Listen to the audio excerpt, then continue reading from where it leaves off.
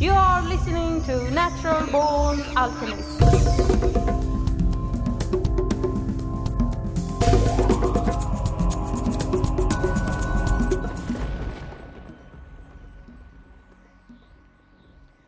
Welcome to episode number 53 of the Natural Born Alchemist podcast. My name is Alex and I'll be your host. In this episode, I will be talking to author, speaker, and podcaster Lorenzo Haggerty.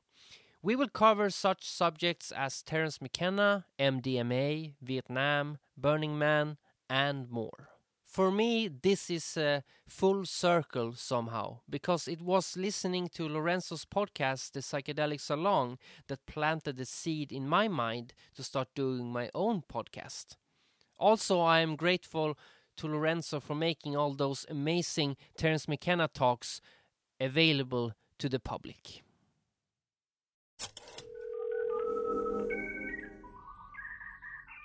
So thanks for being on the podcast. Oh, it's my pleasure. I really appreciate it.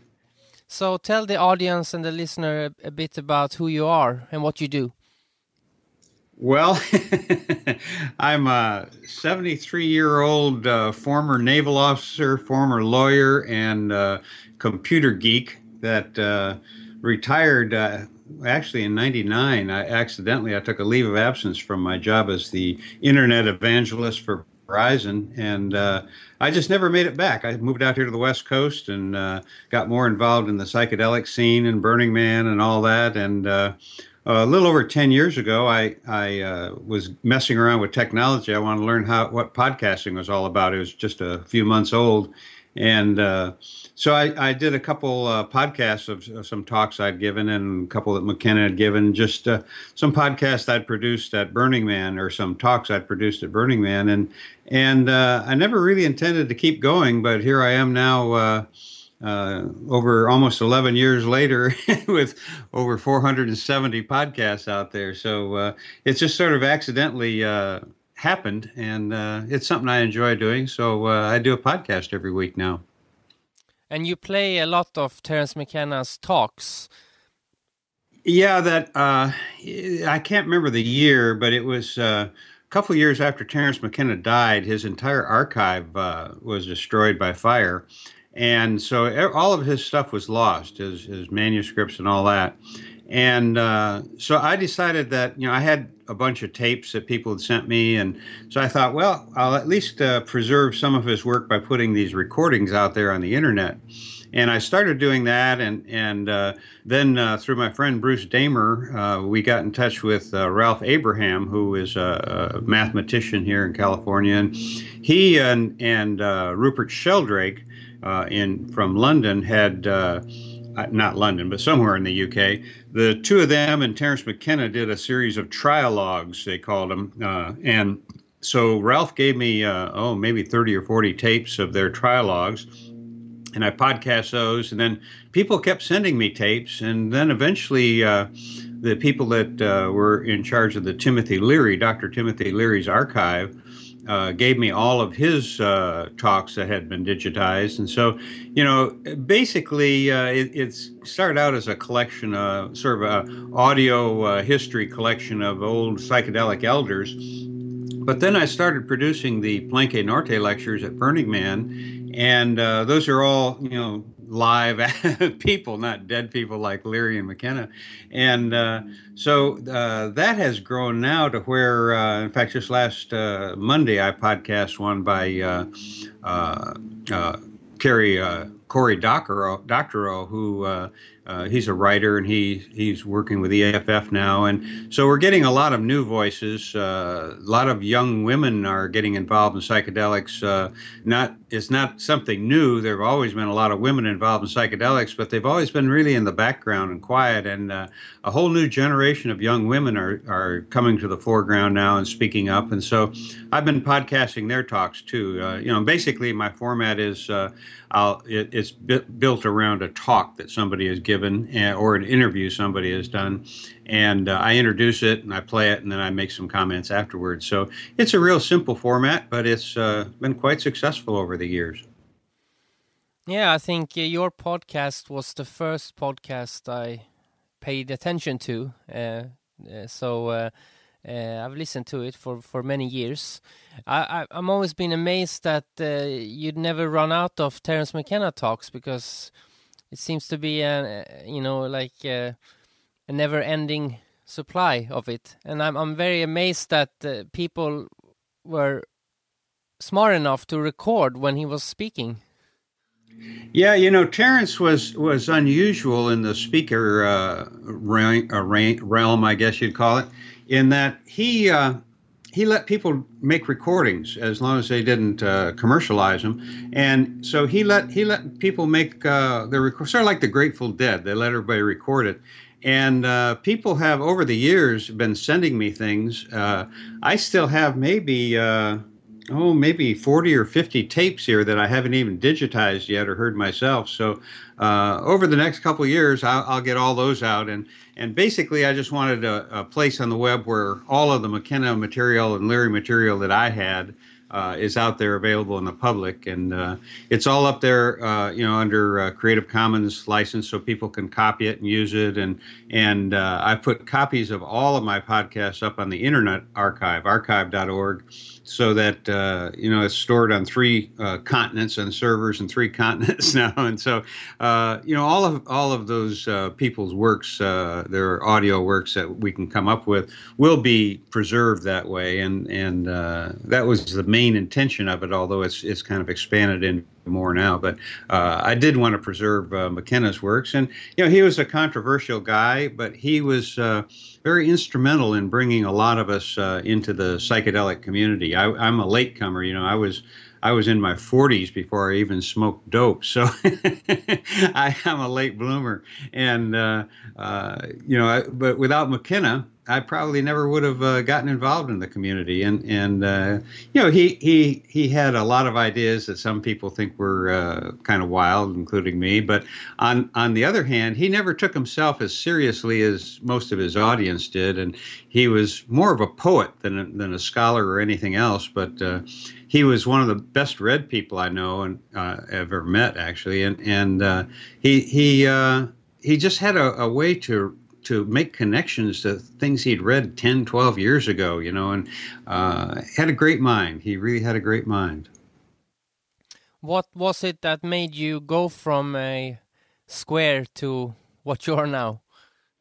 Well, there's actually, if you go to my main website, psychedelicsalon.com, there's a video of me on that front page called Confessions of an Ecstasy Advocate. And it's a 30-minute interview I did for some filmmakers who are doing a project about the Start Club. And that was where I was in Dallas. I was in Dallas in the 80s, which turned out to be ground zero for when MDMA, or at the time it was called ecstasy, when it hit the street. And just through some strange coincidences, I happened to come in contact with the guy who really brought it to Dallas and to the clubs, and I got involved through MDMA, which was legal. See, I was a Texas lawyer, and at the time you could get 30 years in jail just for one joint. So I was on the straight and narrow. I'm a Vietnam vet, been to the Vietnam and back, and still never got involved in the drug scene until MDMA came around. And I would not have done it had it been illegal, because, your law license and your freedom were kind of important back then.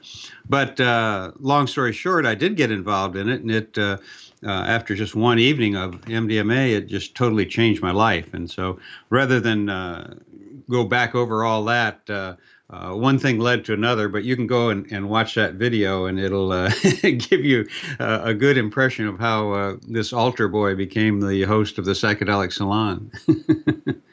I never had any experience with ecstasy, only with ayahuasca and mushrooms. But I always had this notion that ecstasy was more like a emotional, or how you feel, not so visionary.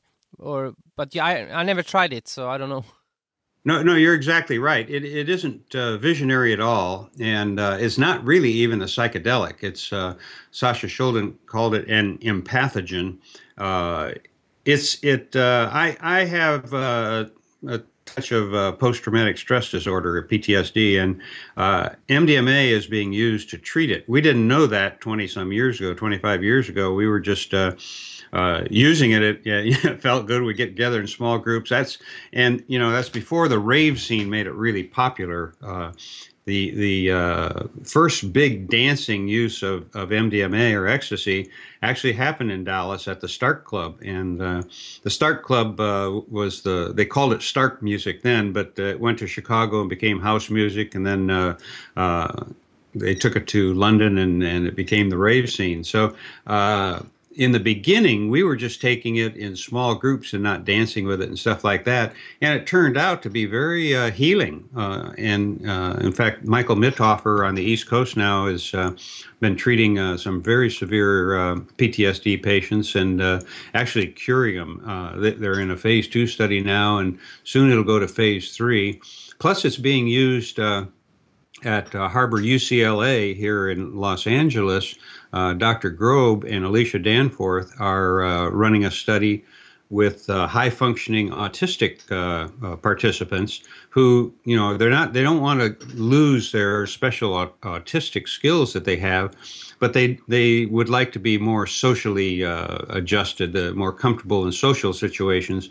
And so there's a study going on to use MDMA to help autistic people too. Now, one of the reasons that the pharmaceuticals and the health industry has not jumped on this bandwagon in a big way is because, like Dr. Mithofer has literally cured a woman named Rachel Hope, among many others, with just 3 treatments. And so, first of all, it's a public domain. It's not, they can't patent it, and they can't sell a lot of it because 2 or 3 treatments is all you need. You don't have to keep taking these pills. So it's really, it's going to be well known in the years ahead as a real miracle drug. What's interesting to me about what you said earlier about yourself being primarily involved in ayahuasca and mushrooms, or that was your entry point, that back in the 80s, when I first became involved, you couldn't find any literature. There wasn't any, that was before the World Wide Web even. And so there was just nothing. The libraries didn't have anything. The bookstores didn't have anything. And I came across William S. Burroughs' the Yahe letters, Y-A-G-E, Yahe, which is another term for ayahuasca. And so I read about it, and I kept searching for it. It took me over 15 years of asking around before I finally made a connection about ayahuasca, which is weird today because today you can hardly walk down the street without somebody talking about it. So it's made a really big move in the last decade or so. Ayahuasca in particular has really come to the foreground, whereas 15 years ago you couldn't find anybody that knew what it was. Yeah, that's true. And you mentioned the Yahe letters. When I was a teenager, I was reading a lot of Burroughs, but Naked Lunch and The Junkie. And I also acquired that book, but for some reason I never read it. And then I went on my study of finding out things and eventually stumbled on ayahuasca and had my ayahuasca experiences. And then many years later, I was looking in my bookcase and I noticed that book, The Yahe Letters. And it was all there from the beginning, right in front of me. That sort of proves the old saw that people say that when you're ready, it'll find you. And here you'd actually come across it. And actually, if you'd read the book, you may not have gone any farther because he wasn't a big fan of it. I don't know what kind of an experience he wound up with, but he wasn't a big fan of it. But as you say, when the time is right, it seems to find people. You mentioned you went to Vietnam. Was it a traumatic experience? Well, I didn't have nearly the trouble a lot of people did. Most of my time was spent offshore in coastal surveillance and shore bombing and ships. But there were some things that we did that really bothered me. And so, And then I came back and I got really heavily involved in the prisoner of war issue because we left several hundred men over there alive that we knew about, and so I spent years working in that and working with veterans, and I can't say that I'm anywhere nearly as involved with PTSD as a lot of my friends, but it was enough that was causing me, well, before I started doing MDMA, I would, once or twice a week wake up screaming. And of course, my ex-wife didn't like that very much. And so the dreams have gone away now, and cannabis helps that a lot too. But, for me, it wasn't nearly as bad as a lot of people. It's just that we had to do things that you didn't want to do. And so I have a really deep affection for all of the women and men who in the armed services who have had it a lot worse than the Vietnam vets did, because we were over there for a year. Some of these people have had 4, 5, 6 tours now, and it's just they can hardly cope when they get back. So things have not gotten better, but they will get better for people with PTSD once some of these studies are done and the government approves the use of it. Also, Dr. Grobe and Dennis McKenna, Terrence's brother, are working on a preliminary study to treat veterans with PTSD with ayahuasca, which is another potential treatment. And I know that there's a clinic here in Tijuana that does ibogaine treatment for heroin addicts quite successfully. So, it sounds crazy treating some of these problems with so-called drugs, but I think we didn't do research for so many years from making it all illegal in the late 60s until now. They're finally getting around to doing it again, and most of the good research, actually, a lot of it at least, is being done outside the U.S. There's a lot going on in Switzerland, and there's a lot of MDMA research going on in Israel, and other places around the world are expanding their research into these substances. But the U.S. now is finally opening up because a whole new generation of bureaucrats are taking over the drug administration and things like that, and they're much more open to having some research done. So I think that psychedelics are really going to move back into the mainstream, or not that they ever were, but not for 1,000 years or so. But there's going to be so many uses of these medicines for social problems and for physical problems that I think that we're right at the beginning of something really good and new now. I just hope they don't, with ayahuasca, for instance, that they like filtrate it somehow and make it, they pull out some part of it and make that into a pill. Yeah, that's the big issue, both with with all of these substances, because the pharmaceutical companies, that's how they operate. But like Dr. Grobe and Dennis McKenna are planning on taking veterans down to a site in Mexico or Peru, I'm not sure where, I think Mexico. But to really work properly, you can't, enough about ayahuasca to know that you can't give somebody a pill. It's a whole involved experience. And so what I know that with MDMA, that the Mithoffers are working on with the post-traumatic stress disorder, they do some therapy with the person ahead of time. Then they have an experience all day, and they spend the night there. There are 2 therapists with them, and it's not like you just give somebody a pill. And with ayahuasca, which is obviously orders of magnitude more, I guess, powerful, you'd say, as far as the physical and emotional experience, whereas MDMA is very gentle. With ayahuasca, you would have to yeah, you do it in some kind of a safe setting. And I know there's a veterans group that are taking veterans to an ayahuasca church in Florida, of all places, and they've taken them to Peru too. The problem right now, of course, is you have to go out of the country to do ayahuasca legally, with the exception of there's one church somehow got approved in Florida that can take non-members. But even that, I have friends who are participants in two of the different formal ayahuasca religions, and from what I understand, it's not close to the same experience as a traditional ayahuasca experience. So your fears, I think, are probably well founded, and we're just going to have to make sure people stay educated that this isn't Western medicine that you take a pill and you're going to be cured. This is an experience you participate in. With ecstasy, MDMA, and LSD, is there any danger to it if you take it? I mean, like I know about the dangers that the mainstream tells you, but you, as an experienced person, is there any danger to it? There's, I think the biggest danger with LSD is not physical, but in acting out, physically in situations if you don't have a safe setting that you're in.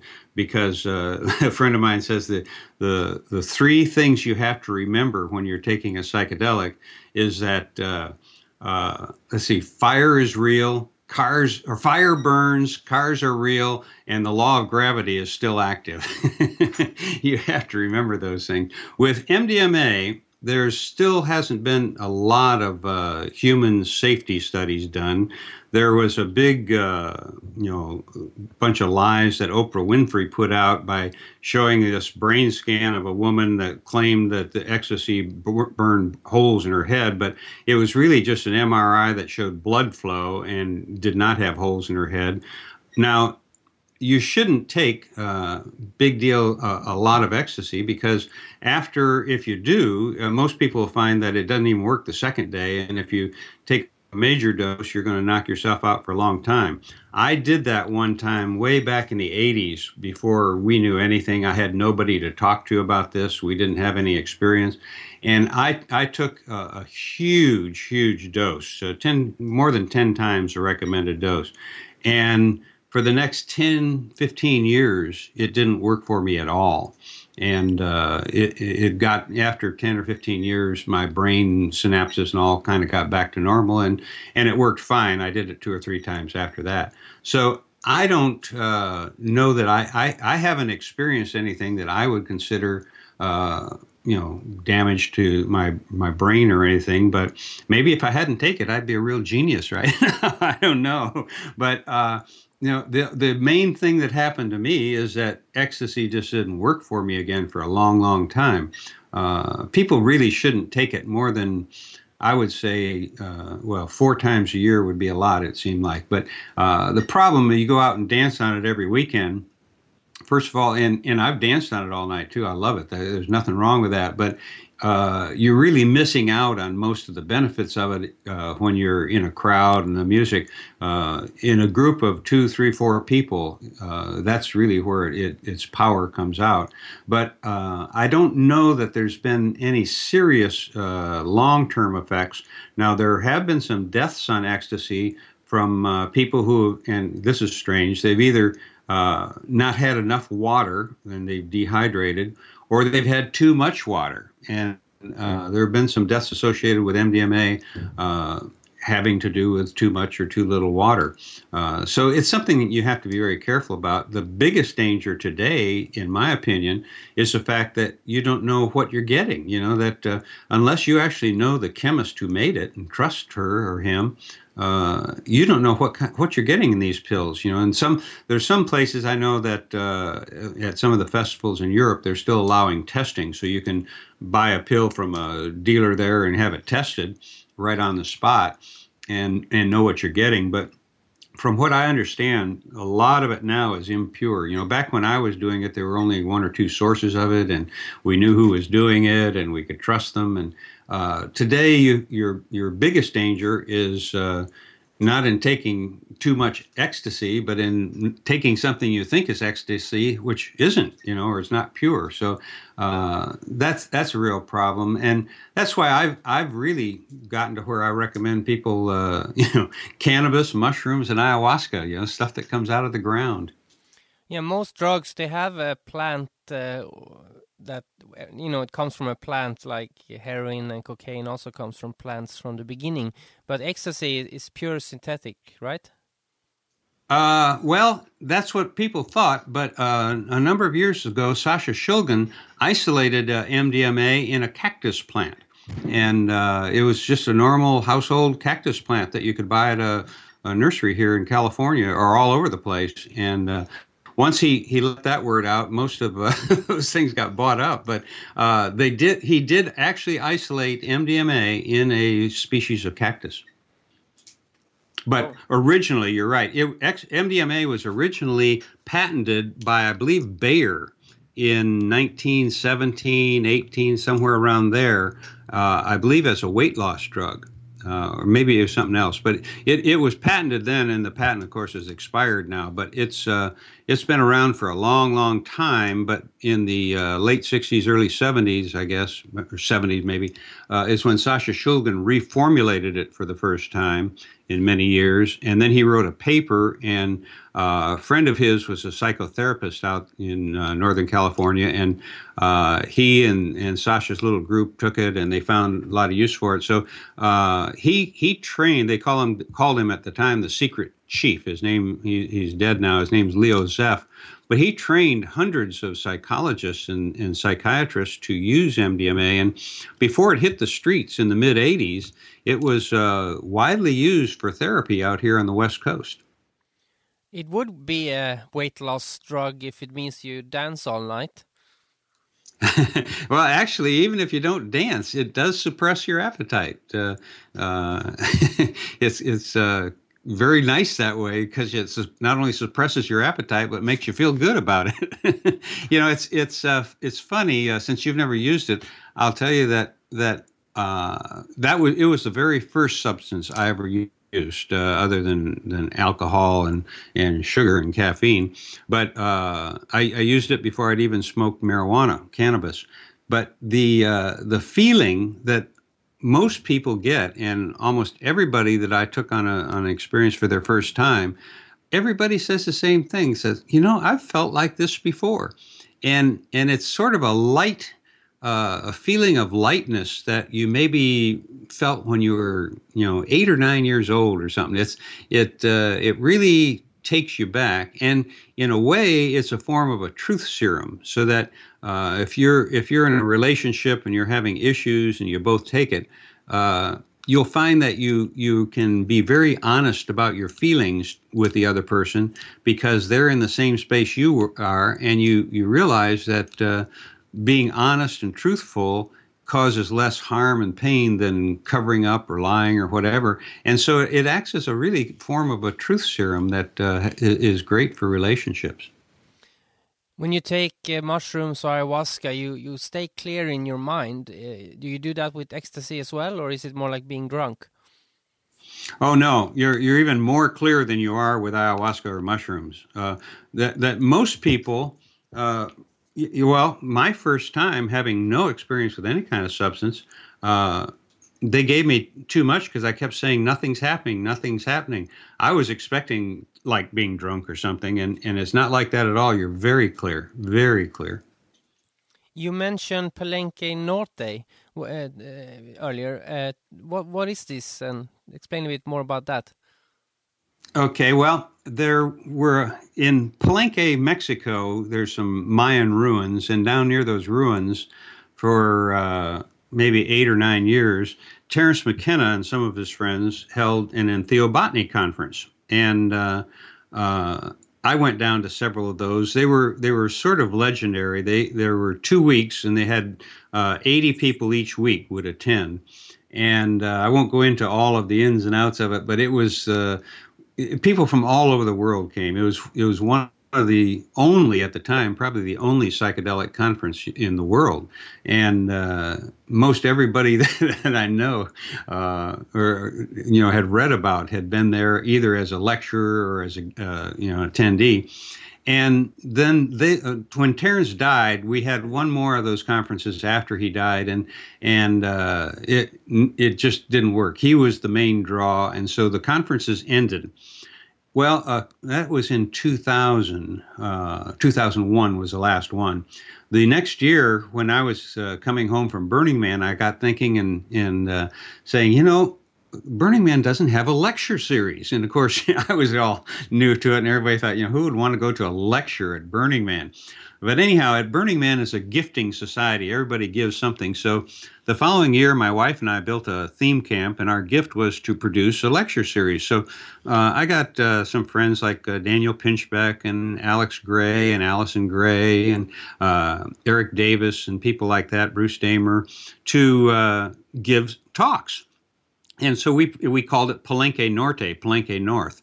And because we used to sit around the swimming pool in Palenque, and that's where the real talk started. So we formed it on that basis, and we couldn't believe it. It was a big hit. So we kept doing it. And in fact, this talk of Cory Doctorow that I just podcast last week was one of this year's Palenque Norte talks. I quit going to Burning Man myself, but Chris Pezza and a bunch of others have taken up on it, and they produced some really amazing talks, and it became such a hit that 2 years ago or so that there were I guess 8 or 9 lecture series all over Burning Man, and they had a whole section in their guide about it called Intellecti. And so that the thought of putting on something intellectual at Burning Man was a big hit, and there's a lot of other people doing it now. And so we have those lectures going on, and what I'm doing now is they have the lectures in a tent there at Burning Man, and then they've been recorded, and I podcast quite a few of them, and that's where a lot of the new voices are coming out. So we don't leave anyone in the dark. Just briefly, what's Burning Man? Oh, okay. Burning Man is a festival unlike most others. It started in 1996 in the current location, I think. And what it is, it's in the middle of it's a dried out lake bed in Nevada that nothing grows there. There's no insects or anything. It doesn't support any form of life. It's a desert, a flat. It's the second flattest place in America, and it's just a dried lake bed, dusty dried lake bed. And last month, the end of August, the last week in August, they had 70,000 people show up and build the city. And it's a major art festival. They've had some of the most incredible art that you can't see anywhere else, like big oil derricks that they set on fire and things like that. And it's it's sort of a no holds barred, but it's people think it's wild because you can be naked and like that, but there's cops there, and you got to be really careful about especially smoking pot because they can smell it. So it's not a big drug festival. There's a lot of alcohol and everything's free. The only thing you can buy at Burning Man is coffee and ice. And everything else is free. People give everything away. I don't like camping. I don't do well in the heat. I don't enjoy the desert, and I absolutely love going to Burning Man. It's the freest place I've ever been. I've never felt more free than at that place. But you can go to the web and go to YouTube and search on Burning Man, and you'll see a lot of stuff about it. It's not like Boom or some of the big festivals in Europe that are much more ecologically sound and friendly. This is survival. You have to bring everything in and everything out. You can't even pour your dirty water on the playa floor. You have to have a way to take out your gray water, so it's a lot of survival involved because they have whiteouts where the dust storms come in and you can't see your hand in front of your face for an hour or two, and big winds, and I guess the way I'm describing it, nobody would ever want to go, but it's really a lot of fun. But I thought it was a lot about, doing psychedelics, Burning Man. But you said that there's cops all over the place. Yeah, and well, there are a lot of people that do psychedelics. I've done a lot of psychedelics at Burning Man, but it's not open and obvious. You can't just run around doing drugs, and they bust people for cannabis, for marijuana. They even have agents, women agents who are hot little honeys in skimpy suits that'll come up and ask you for a joint. And if you give them one, then you're going to get busted and pay a $500 fine. It's just a way for the cops to raise money. So that's getting worse every year. It's really horrible. But once the old burners, you build what they call theme camps, and think of it as a neighborhood in this town of 70,000. And so, like the Palenque Norte lectures are held at Camp Soft Landing, that has a couple 100 people, about 100 of whom have been together for many years, and they build this city and the infrastructure and the tents and stuff like that.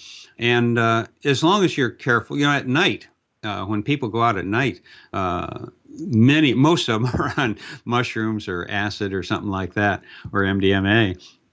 But marijuana is the big problem because people can smell it. Now, you can't openly give away drugs, but you can openly give away alcohol. So there's a lot of alcohol there. Now, it's changed over the years. The first year I went was in 2002, and I think there were like 25,000 people that year, and now there's 70,000. So it's gotten a lot bigger, and a little rowdier. A lot of young guys come, think they're going to see a lot of naked women, so they come and they get free alcohol. But while there is a lot of nudity, my impression has been most of the naked people I saw were fat old men. So it's not a voyeur's paradise by any means. But it is, when you get in with the right theme camps, you can have like the time of your life. It's just amazing, and yeah, there's going to be a lot of psychedelic use, but it's not open and obvious. You've written a book also, at least one that I'm aware of.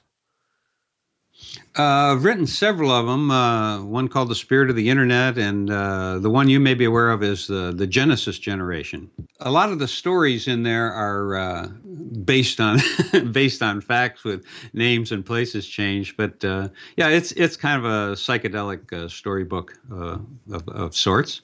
And what the Spirit of the Internet, what is this book about?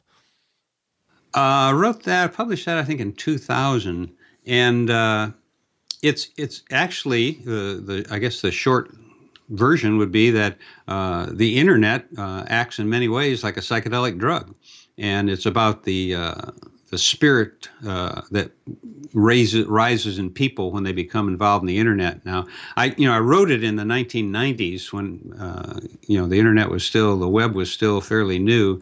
And, I wrote it before the iPhone and before YouTube and all that stuff.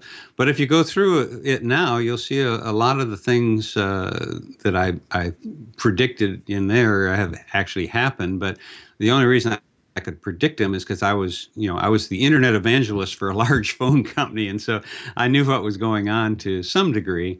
And so I talk about how you can get involved in the internet. Like if there was a time Bruce Damer was doing this conference where he spent like 18 hours online in multiple chat rooms and things like that. And at the end of the time, he was like, high, like he was in an ayahuasca experience. That you can equate some of these things or make comparisons about it. But back when I published that, like I say, it was before the iPhone or all that stuff. So it's still kind of an interesting book, I guess. I haven't looked at it in a while myself, but it's online that you can get it for. I think I've made it free in the Kindle version now. But anyhow, I've done a lot of writing. I haven't published a lot of stuff. I used to be a technical writer too. When I quit being a lawyer, I went to something lower, less intense, and so I've written a lot of technical manuals and several books. I know a guy who lives in Peru training to be a shaman, And he also used to be a lawyer. Maybe there's something about being a lawyer that makes you just want to not be one.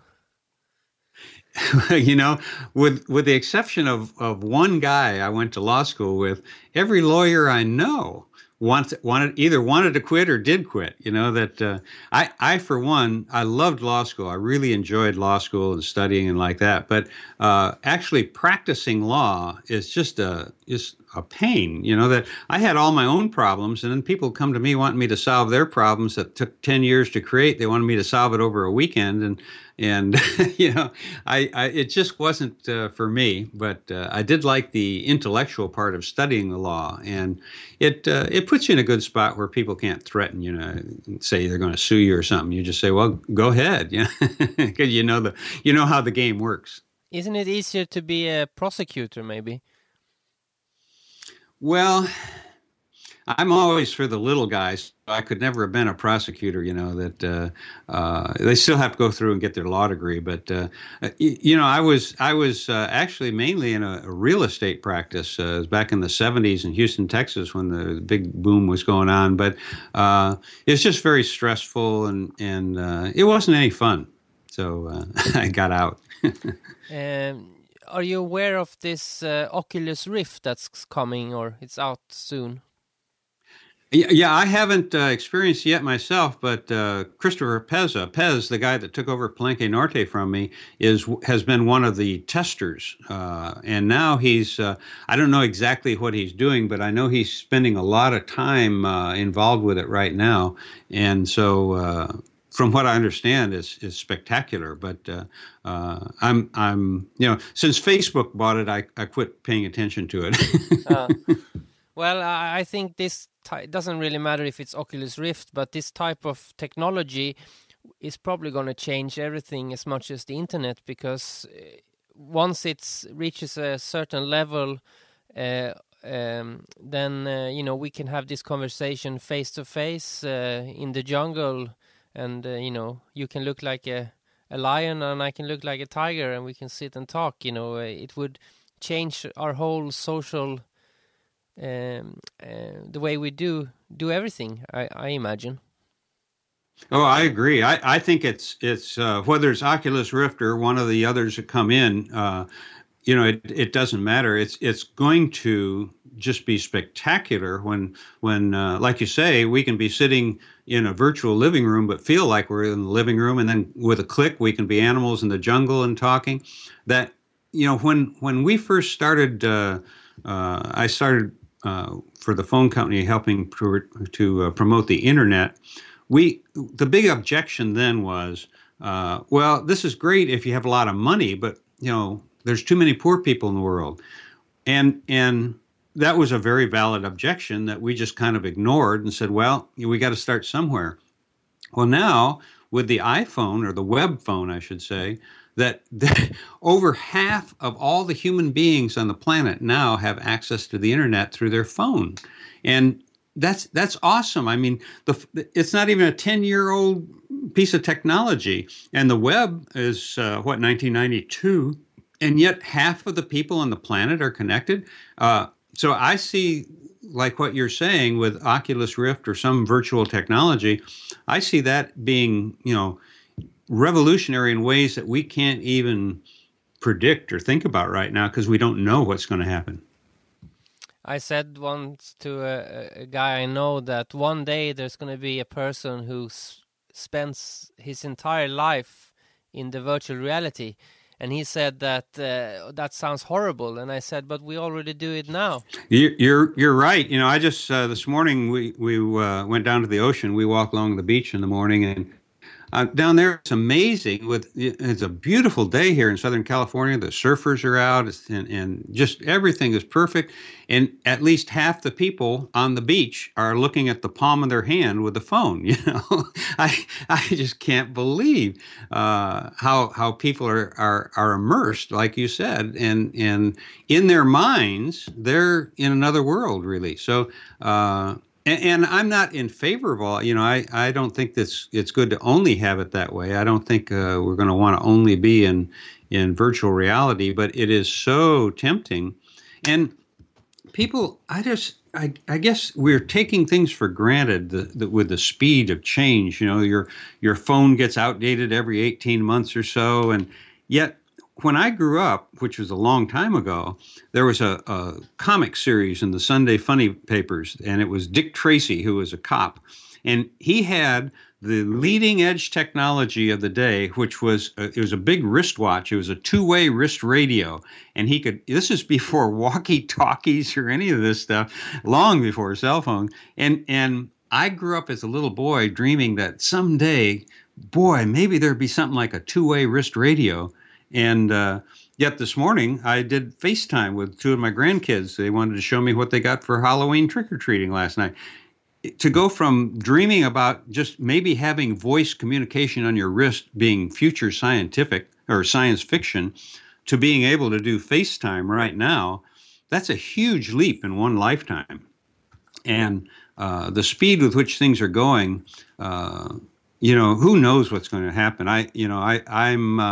I can argue, being a lawyer, I can argue things both ways, and so I can argue the good and the bad, but we just have to accept what is and not fight against it, just try to make it work for us. And like you and I are right now here, you're in Sweden, I'm in Southern California, and we're having a conversation like we're sitting in the next room.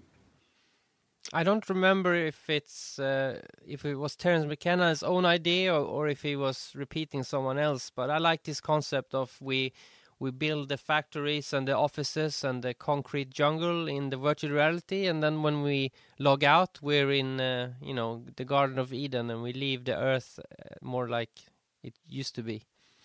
Yeah. That was Terence's, and Fraser Clark did a nice riff on it too. But his idea is we'd be walking naked in the rainforest, and then when we wanted to go visit the Louvre, we would just blink, and this virtual reality world would come down from our eyelid computer, and all of a sudden we'd be walking through the Louvre or listening to a symphony in Albert Hall in London or something like that, and or going to our job or factory. And we're not far away from something like that right now, for some people at least. So what are your plans for the future? Just to keep doing your podcast, or have you any other books to write? Well, it's funny you asked that. I all my life, I wanted to be a novelist, and I'd written a bunch of other books, and so I finally got this novel out, and I published it in 2009 as an audiobook to raise enough money to hire an editor, which I finally did. And then a year ago, 2 years ago, this editor and I worked on it for a long time, and finally got it in shape where I was proud enough of it to make it into a paperback. And I thought, oh boy, I'm finally a novelist, and and I've got this big podcast audience. I'm going to sell a lot of books. Well, it's been on the market now since March, and as of this morning, I have sold exactly 60 copies, 60. And so I have decided that I am not going to be a novelist. I'm not going to spend any more time working on books. I've got a bunch of video projects I'm working on now. I haven't quit writing, but I'm not going to spend time writing books anymore because people just aren't reading them. They don't take the time to read them, and I think little 20 to 30 minute videos are the wave of the future for me. And as far as podcasting, I never intended to do more than 2 or 3. I just want to learn how the technology worked out. And now I've gotten to where, I've really enjoyed doing it. I look forward to doing it, and I've got all this new stuff. And so I don't have any plans for stopping the salon. In fact, I just started our first forums. I opened a part of the salon, and I rebuilt all the salon to some new websites, made them a little more modern, and I added forums for people who want to discuss things in a forum, and that's been open a month now, and there's almost 400 people participating. So I think I'll be spending a lot more time there because I can communicate. I don't do well with email because, I get so much spam and stuff like that. Email is not very practical for me anymore, but through these forums, I'm getting in direct contact. You can send private messages and stuff like that. And so I've really had a lot more communication with people who listen to the podcast, and I'll be able to, tailor them, a little bit more for what people are looking for. Although I don't seem to be able to go wrong with McKenna, and I, like I say, I've got maybe 40 or 50 I haven't heard yet too. So those will be coming out at probably one a month or so because I want to hear them myself. But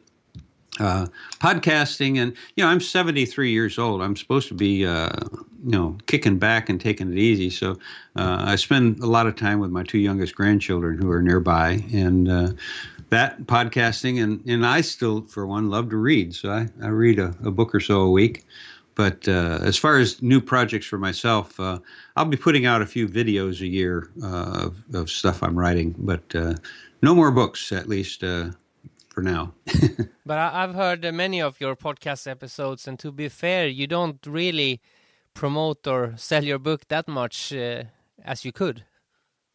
You're right, and but you know what? I used to be in sales, and I don't want to be in sales anymore. I'm doing the podcasts because they're fun. I like doing them, and I did the books just because, well, I've always wanted to write a novel. I've done that now, and there's 3 more in that series. And well, yeah, I have to admit I still am writing them. I can't stop for some reason, but I don't intend to take the time and energy and money to have them edited and all that stuff. But my grandkids will do something with them. But I'm excited about these little history videos I'm working on now, and but I don't like to push and promote things. And some podcasts that I used to listen to, and me, I would thank people who made donations and all, but it was always kind of awkward saying, I wasn't really asking for donations, but people made a donation, I thanked them. And now that we have this little forum thing, I think I can run the podcast without having to do a fundraiser every year. And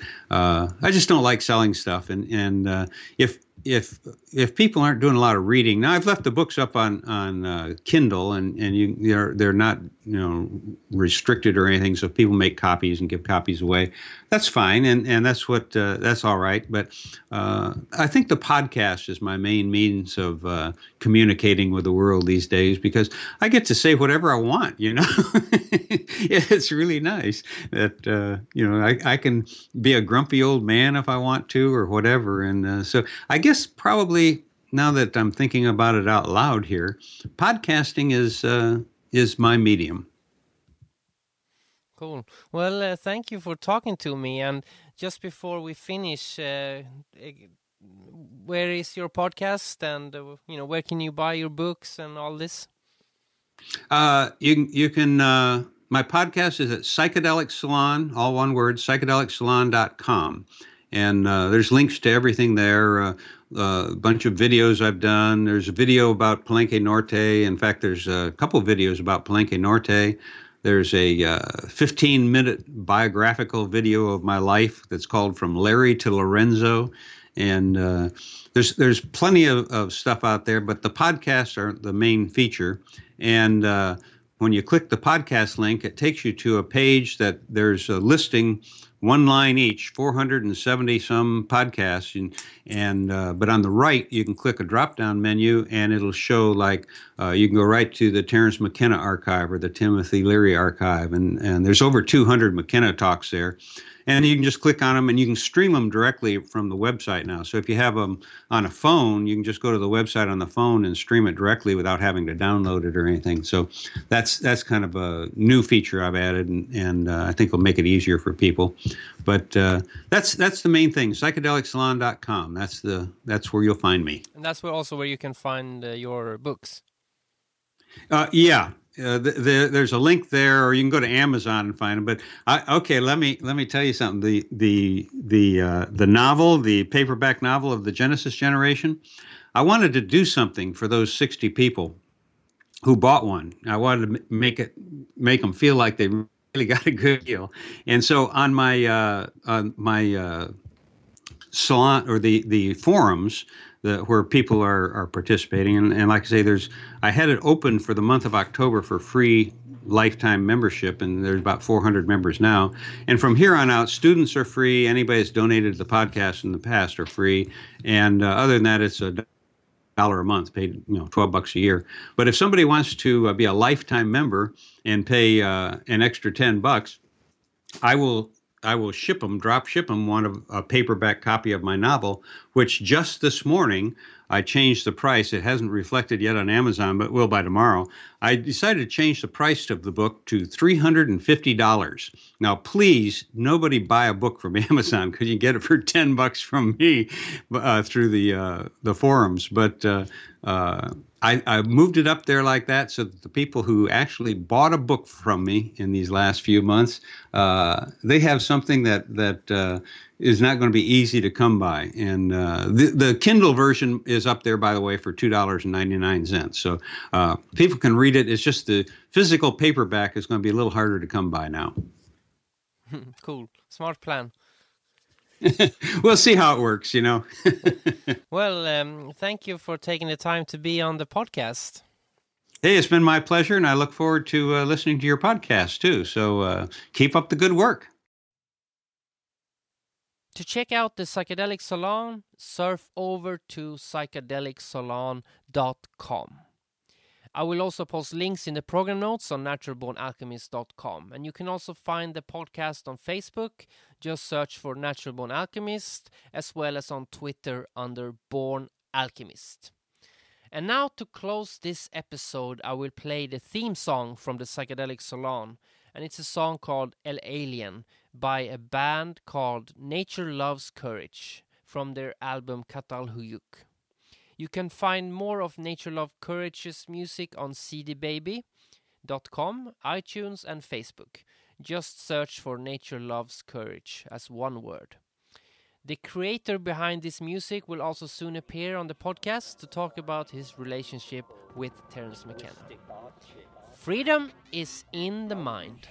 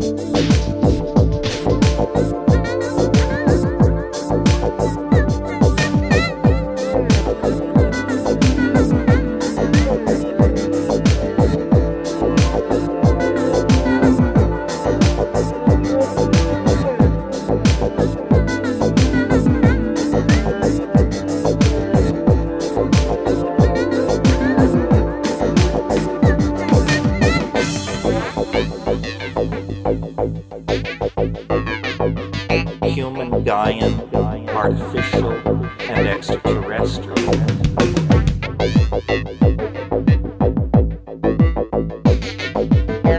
the impossible become possible and yet remaining impossible.